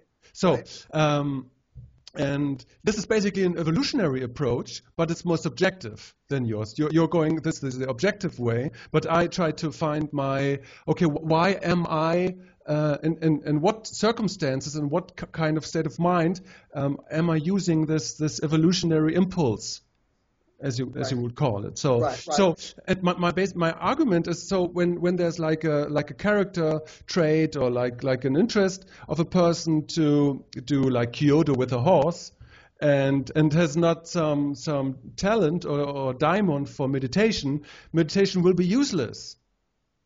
Well, I mean, it may not be as useful. I mean, meditation is always good, to do. For some people somebody gain great spiritual progress from it. Others won't make much of a difference. Yeah, exactly. And why? Yeah. Why is that? That some people can harness the effects of meditation and some others not, while others can use Kyoto or other Zen techniques to produce this growth. And I think it's because there's some quality of the mind who has like an inclination towards certain techniques or certain ways of dealing with this. And when we disconnect it from the techniques, what is there is like a mindset, like a technology of mind, how you can use to grow. You don't when you have a knowledge about these workings of the mind, you don't need the techniques, because you can facilitate this in everyday life, when you wash the dishes, when you go out. And I think maybe this will happen in postmodernity, that there's a disconnection of technique, of this, okay, you have to use Buddhist techniques or Hindu techniques. So. Right. Well, we can free up the techniques from their lineage, but I think it's also good to maintain some degree. Again, if we're going to be doing yoga because we like it, because it's like aerobics, right? I mean, people can meditate or do yoga who are modernists, who don't really care about any of the spiritual teachings. For them, it's just a way of calming themselves or a way of getting a workout.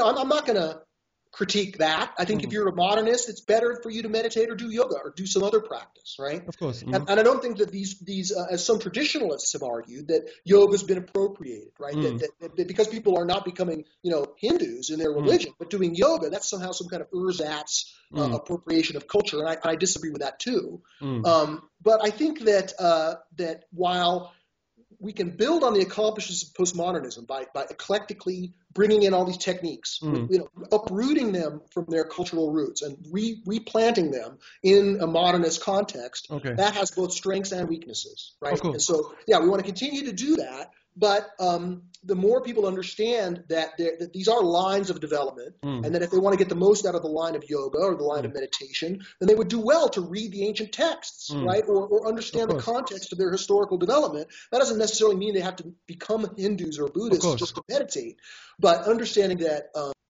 that these techniques are part of that hermeneutic circle of practice, experience, and that to get the most out of the practice, as I argue in the book, spiritual experience is really what we're here for. That's our major purpose in the universe. Our role in the cosmic economy is to both to have spiritual experience and create it in others, right? And as we experience spirit and give it, in our work, if we bring the beautiful, the true, and the good into the world, then not only do we become more evolved, but the world becomes more evolved. Of course. So connecting our spiritual practice, one of the downsides of progressive spirituality, again, evolutionarily appropriate or predictable, is that it's very much about self-help. It's very much about how you can benefit from this form of spirituality. So it's often packaged in a very consumerist way, and people approach it like athletics. How many hours can I meditate, or how many, how studly can I be in my yoga practice, right? Again, that's a modernist, approach to it, and again, that's not all wrong, but going beyond the self-help of I want to just do this technique because it's going to give me a state experience, or I'm going to be grown spiritual, I'm going to become more loving.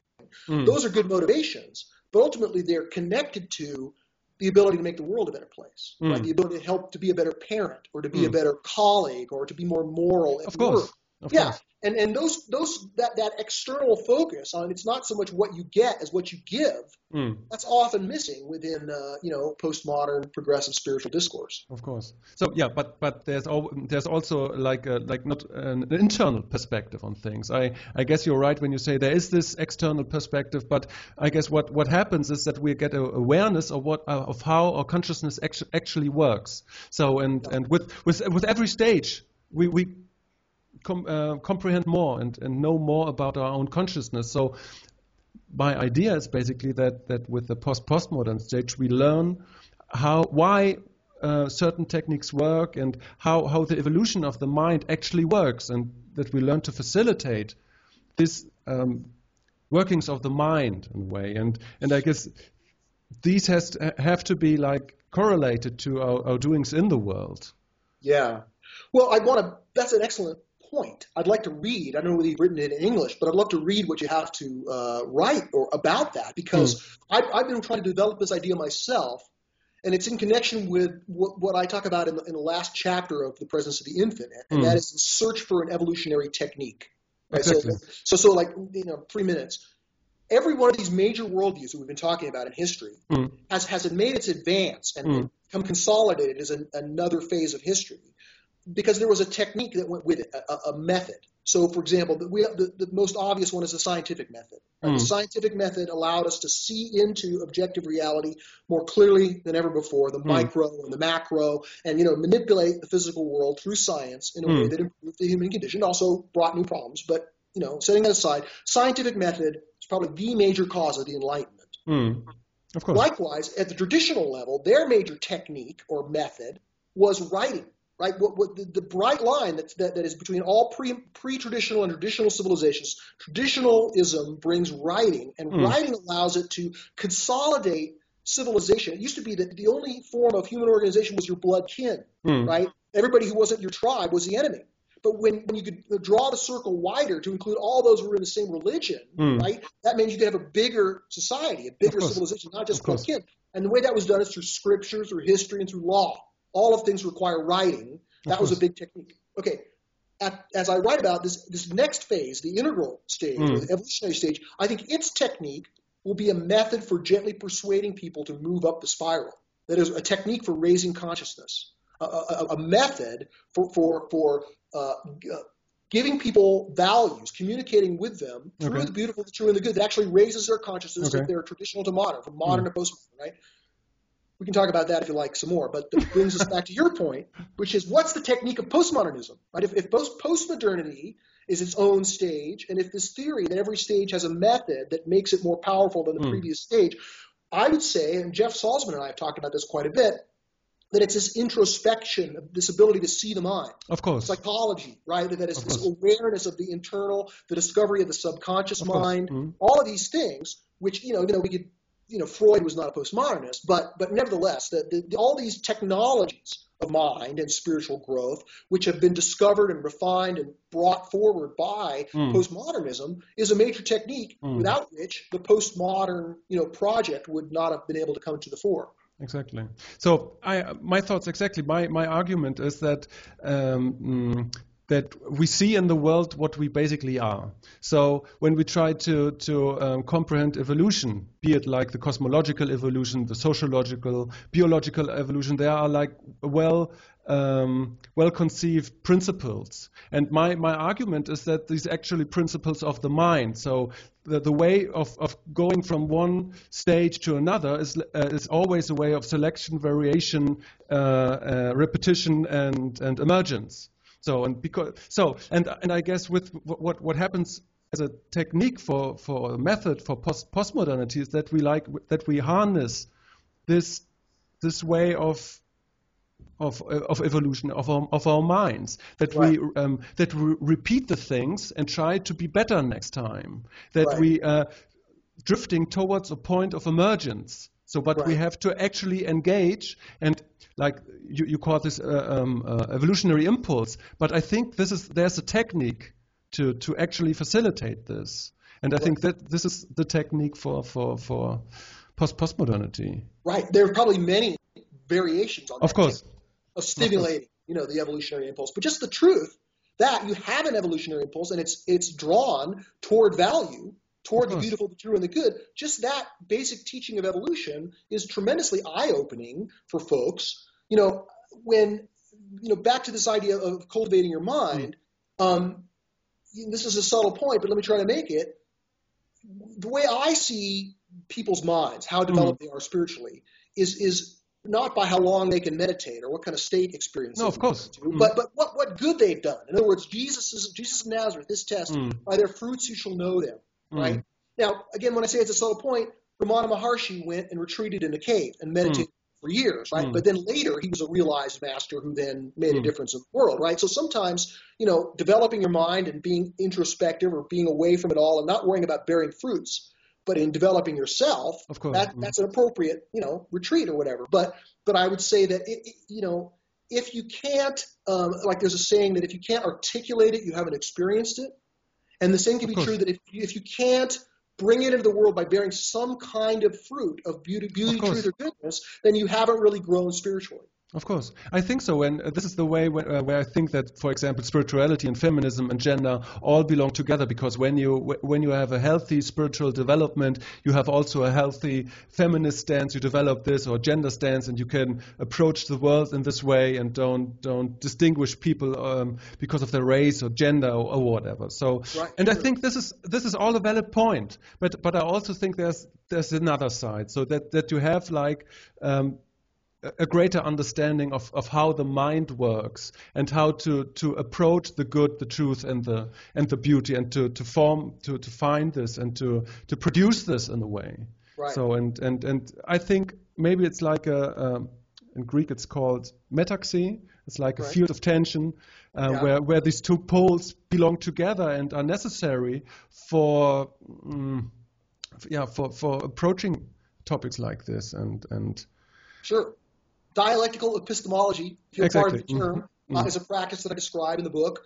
Seeing things in developmental process, seeing how in an authentic dialectic there are values on both sides. And not only the values themselves, but things that create value, activities that are value based or value oriented, almost naturally, almost always cohere in pairs. That as I argue in the book. The larger structure of the universe, infinite and finite, being and becoming, is refracted in a kind of a fractal or self-similar way throughout our universe, so that wherever we're trying to create value, we see that dialectical, system working between, the previous and, the thesis and the antithesis. Of course, and that's what kind of helps us appreciate that we're on this journey, this evolutionary journey of gradually making the universe more beautiful, true, and good. I find this very interesting because I actually used in the book the book about non-duality of David Loy, and I was very happy Sure. to see that you used it as well in your book, because I think it's a very underused book, because it's Published by Yale in the late 80s. Yeah, very interesting book. Because he works with the dialectic of the duality of duality and non-duality, and that you always have to move beyond those poles and have to find like a way and Right. But, David Loy is also a strong advocate of non-duality. He's a partisan of non-duality. I mean, in the sense that he wants to, in that book, Non-Duality, a Philosophy, it's called, it's sort of it's a sales job, I mean, in a positive way. I mean, he's well motivated to try to bring non-duality to Western culture in a way that we can appreciate it, right? He's a Buddhist who wants to convert people to Buddhism, right? Which, again, it's well motivated. Ken Wilber has been engaged in the same project. But right? David Loy is more like an academic, or not? Well, he doesn't have a teaching position. I mean, he lives here in Boulder. Oh, okay. He writes academic books, but he's not a professor. Okay. Because his books are not like as accessible like Wilber's books. It's like more like an academic approach. He's got a book that came out about evolution, where he's struggling with it. I didn't read it completely, but I spent some time with it. Where he is, he wants to fit everything into the Buddhist cosmology, right? Dependent origination is the bottom line, right? So evolution challenges that, but the spiritual teachings of evolution, in a universe of becoming in which there's real value, that it's not an illusion, it's not just samsara, right? Those are ways in which Buddhist doctrine is challenged. But because, David Loy, again, he's a champion of Buddhism, he's got to construct reality to fit with his Buddhism. That's where he is limited, and that's why he's still at the postmodern level and can't really be considered an integralist. Yes, and but you use them in a way to find a new narrative in your book. It's not about non-duality, which you're writing about, but you have like this theistic perspective, and you try to relate those two together in your book. Well, I certainly understand. I mean, I want to never say that I understand duality, but let me just at least say that I praise it. I recognize this complex of spiritual teaching, which can be found, primarily in Buddhism and Advaita Vedanta Hinduism, but the mystical strains of all the great world's religions have a non-dual component.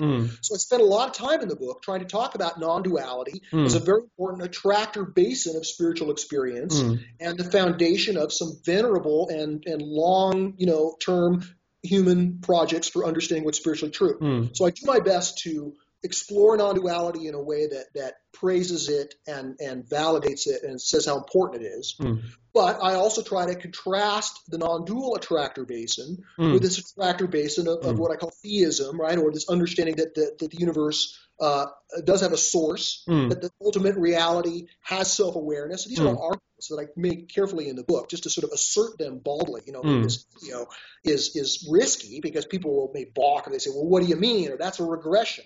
But again, you have to read the book and read the arguments. And there are many people who are postmodern who have had the direct spiritual experience of the love of God without regressing to a mythic level.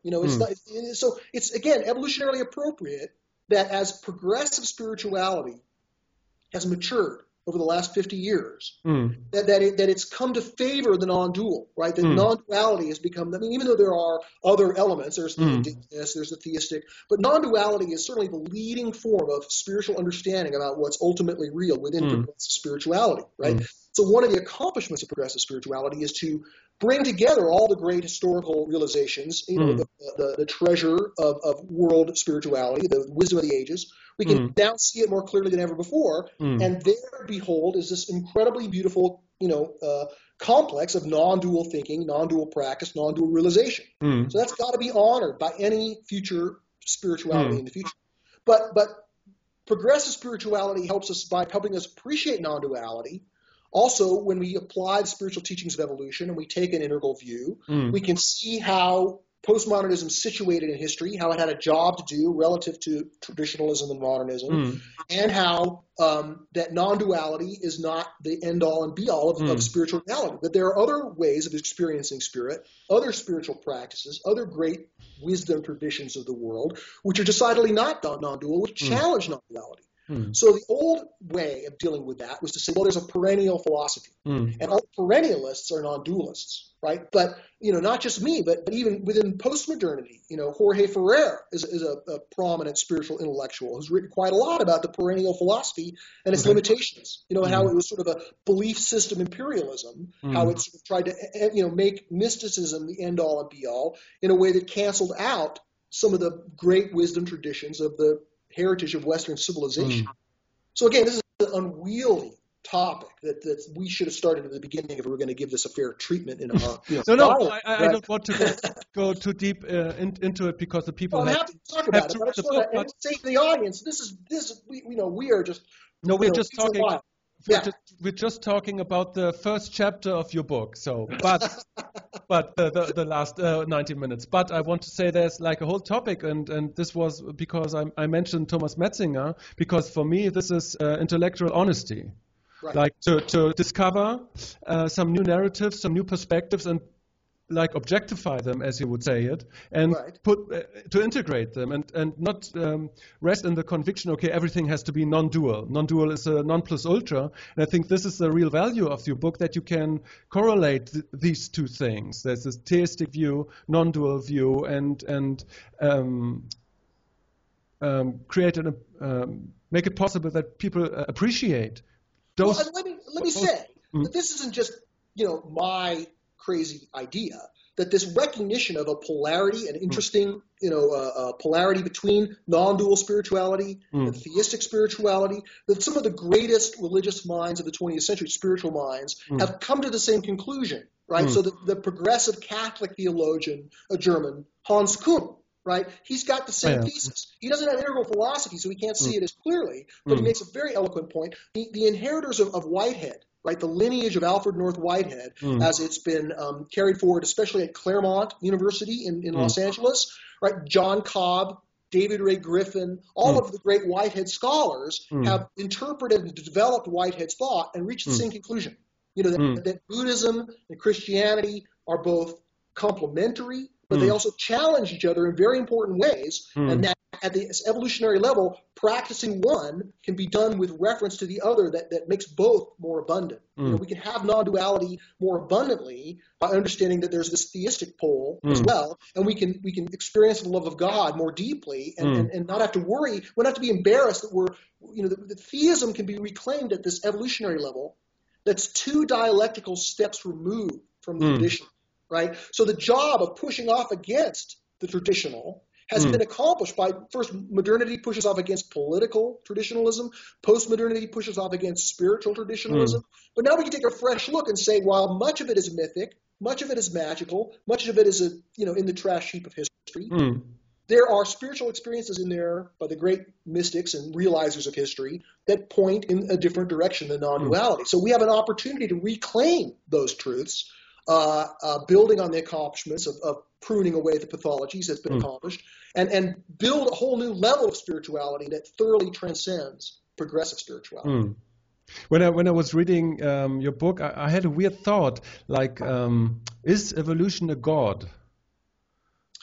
Now, that's a really interesting proposition. I would say that the first and simplest answer is no, right? That the process of becoming is a result. I mean, we could say, again, this becomes very theologically tricky, because from some perspectives, from a panentheism, right, which is a theological defined term I advocate in the book, and which is this family of spiritual views, that, of course, everything is contained within God. So, the finite, in a sense, the finite universe of time and space became a part of the larger infinite universe 13.8 billion years ago, right? The becoming became part of being, a new phase of being, or a new element, right? So I would say that evolution is something that's happening within God, if you will, but that... I don't talk about the Christian God. Right. Well, and again, The Christian God, a great book I can recommend. It's called The Experience of God, came out in 2013. Okay. Satchit Ananda, or Being, Consciousness, and Bliss by David Bentley Hart. Okay. He really makes clear that what the new atheists have tried to paint as the Christian God, this straw man, this cosmic magician, or just one great being among others. But that's not even what the more developed versions of the traditional religions, none of them think of God that way. God is more thought of as in a sense, the being who is being itself. But teasing apart these notions of the ground of being from the supreme being, this is all theology, right? Progressive spirituality doesn't usually deal with theology, but at the evolutionary level, we can reclaim the value of theology because we're not, pulled into the mythic swamp. We can kind of look at it and say, thinking philosophically, which is what theology is, thinking philosophically about spiritual truth is a very worthwhile practice, which can yield spiritual growth and which can produce spiritual experience itself. Truth itself, spiritual truth, and you get that aha moment and you become larger. That's a real spiritual experience, which is an intrinsic value. So getting at the difference between the ground of being, the supreme being, this is not just some intellectual exercise. It's a real spiritual practice, and one that I think can be carried forward in powerful ways by evolutionary spirituality. There are so many topics I could talk to you within this book, with Perfecting the Universe and even Stuart Kaufman. Don't get me started on Stuart Kaufman. I really love that guy. Yeah. This whole idea of emergence and whatnot. But let me ask one thing, which has basically nothing to do with your book, but more about intellectual honesty and the way what bothers me in the integral community is this way of like this evangelistic way of self-producing itself, like promoting itself. And yes. for me as a European, this always seems to me a little bit weird. I know you're standing on your own feet as a philosopher, but how do you perceive this in America? Because it's like all these programs and superhuman programs and all these. Right. So right. It's like nails on the chalkboard for me. It's like, okay. Oh, I hate that. Oh my God. It's just, I mean, the intense commercialism and the hyperbolic internet promotion of any kind of spirituality, to me, is distasteful, right? In other words, that the lack of beauty in the hard sell, it is destructive of the truth and goodness, right? In other words, that an aesthetic approach of humility and modesty in the in rhetorical attempts to try to persuade people to be interested, it's a fine line. Like anything beautiful, it can become gaudy or kind of negative very quickly, right? So, I would say that I'm sympathetic to the need. One of the good things about evolutionary spirituality, it's not bound by institutions, right? Religious spirituality doesn't have to be that commercial, although there's certainly plenty of examples of it being commercial, because it's got this 1,000-year or longer institution to support it, right? Science doesn't have to be evangelical or promote. Hype-ish, because it's got universities, all these huge institutions which are paying the bills, right? Well, we're push the frothy edge of culture, and there are no large institutions that are paying for it, right? I'm not independently wealthy. So I have to play the game of trying to sell my book and promote my author brand. And I don't do a very good job of it because I think that self-promotion is very distasteful, right? So some of my colleagues who are way better, they don't have any qualms about self-promotion. They're more popular, right? They have a bigger, their books sell more, right? But I think they pay a price for that in terms of their own integrity. So it's an artistic balance between taking advantage of the fact that we live in this, institution-free environment where we get to create it on our own, and that means we have to promote a bit. We have to try to send out an email blast to tell people we got a new book or a new video. But that the more it becomes like a business, the more it becomes commercial, the more it becomes hyperbolic in a way that is overselling or persuading, sort of claiming things which are exaggerating what's really there. I think we're going to pay a price for that, and so I find it distasteful. But I do it to a degree, so I can't be a full hypocrite about it. Of course.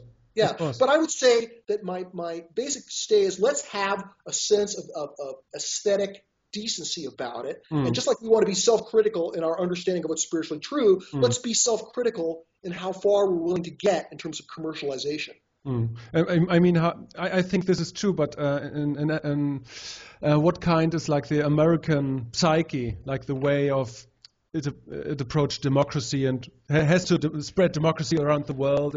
It strikes me very similar that this integral philosophy has to be promoted, and you have to, you know what I mean? How much is it like part of the American psyche to do this? Yes, well, part of it is, we are a huckster nation, to a degree. The commercialism is very, intensely American. So I have to say, I look at that promotion of Ken Wilber's thinking superhuman consciousness, and I think it's atrocious. I hate it. I think it diminishes the integrity and the dignity of the Integral Project, and I'd like to see it, sacked. Likewise, Mark Gaffney, very big promoter, very commercial in his approach. He's recently received a big. Now, what happened there? Well, I don't know. I know what happened Mark there. Gaffney, I'm not one of his official detractors, but the fact that he's so good at self-promotion, right, that he's such a great business person in that way, that there was a kind of a rebellion in the ranks. We said, no, that's too much. That's too much self-promotion. That's too much ladder climbing. So I think that was a healthy development within the integral community of people saying, no, we don't want the person to be the leader of this who has the best commercial impulse. We want the person who's the wisest or the smartest, or we want to have more integrity in our community, and so that much hypishness is not to be tolerated. It's weird for me as a German, because I, as a German, have a total different approach, because two lost world wars and no cultural identity, and don't get me started about this. But I don't know. I find it somehow weird that this promotion has to be like in that way, in that strong way. And I don't know. So I'm with you. Yeah. So let's do a thumbs down on over commercialism. Okay, Steve. As I said, we just covered the first chapter basically on your book, and I hope you will have a great success with this. Well, Tom, let me just acknowledge you for publishing Integral Consciousness, my first book in German. I'm very grateful to you for that. It means a lot to any philosopher or would-be philosopher to have their book published in the world's greatest philosophical language, which is German. Do you know that your book is one of the only integral books which is a part of the curriculum in the university? Wow. Yeah, it's like I've grown so much since 2007 when I wrote that book. I want to rewrite it now because I've learned a lot since then. I mean, exactly. Philosophy's evolving, but I'm really, happy to see that. And I just want to say that, you and I are in this together, and I, having a conversation with you about this. Geez, even if we don't record it, we should have conversations like this regularly because, I can learn from you, and we can, work on it together. Of course, no. A friend of mine, he works at the University of Berlin, and he just wrote his dissertation about Kandinsky and the face of spiritualism and occultism in his art and so on. And he uses, for example, your integral consciousness as a source of dealing with this different stages of development, and it's really nice. Integrales Bewusstsein. Huh? Integrales Bewusstsein. Yeah, das ist wahr. Well, Steve, I think we have talked 2 hours now. Thank you, Tom. It's been really the time flew by. Let me just at least say the two places that I want to point people to who may be interested to learn more. Right, the headquarters for my work as an author is stevemcintosh.com. Of course. I have lots of videos there and book excerpts. Right, again, we're not trying to sell things. We're just trying to share the ideas. But then I also have a political side to my work, which is, I mentioned, the Institute for Cultural Evolution. We're trying to evolve political thinking in the United States and who knows where else, but we're focused on U.S. politics, where there's certainly lots of evolution that we need to go through. So we're making good strides there. We've received grants. We've attracted a lot of influential people to our work. So that is ongoing. And if people want to learn more about that, they can go to culturalevolution.org. And I would just invite people to sign up to the email list on culturalevolution.org and stevemcintosh.com to learn about developments and be part of this community that we're trying to develop here in Boulder, Colorado. Perfect. Steve, thank you very much. Thank you, Tom. Looking forward to And talking again soon. hope to see you again. Do you go to the Intel conference in Budapest next year? This year? Probably not. No, I don't think I'll be coming to Budapest, but Okay. wish you all well and hope that goes smoothly. And love to see you here in the United States when you can come. Okay. Come to Boulder. You know, we'll go for a hike and have dinner and have fun. This sounds like a pretty good idea. Okay. All right. Steve, Thanks, Tom. Thank care. you. Bye. Adios.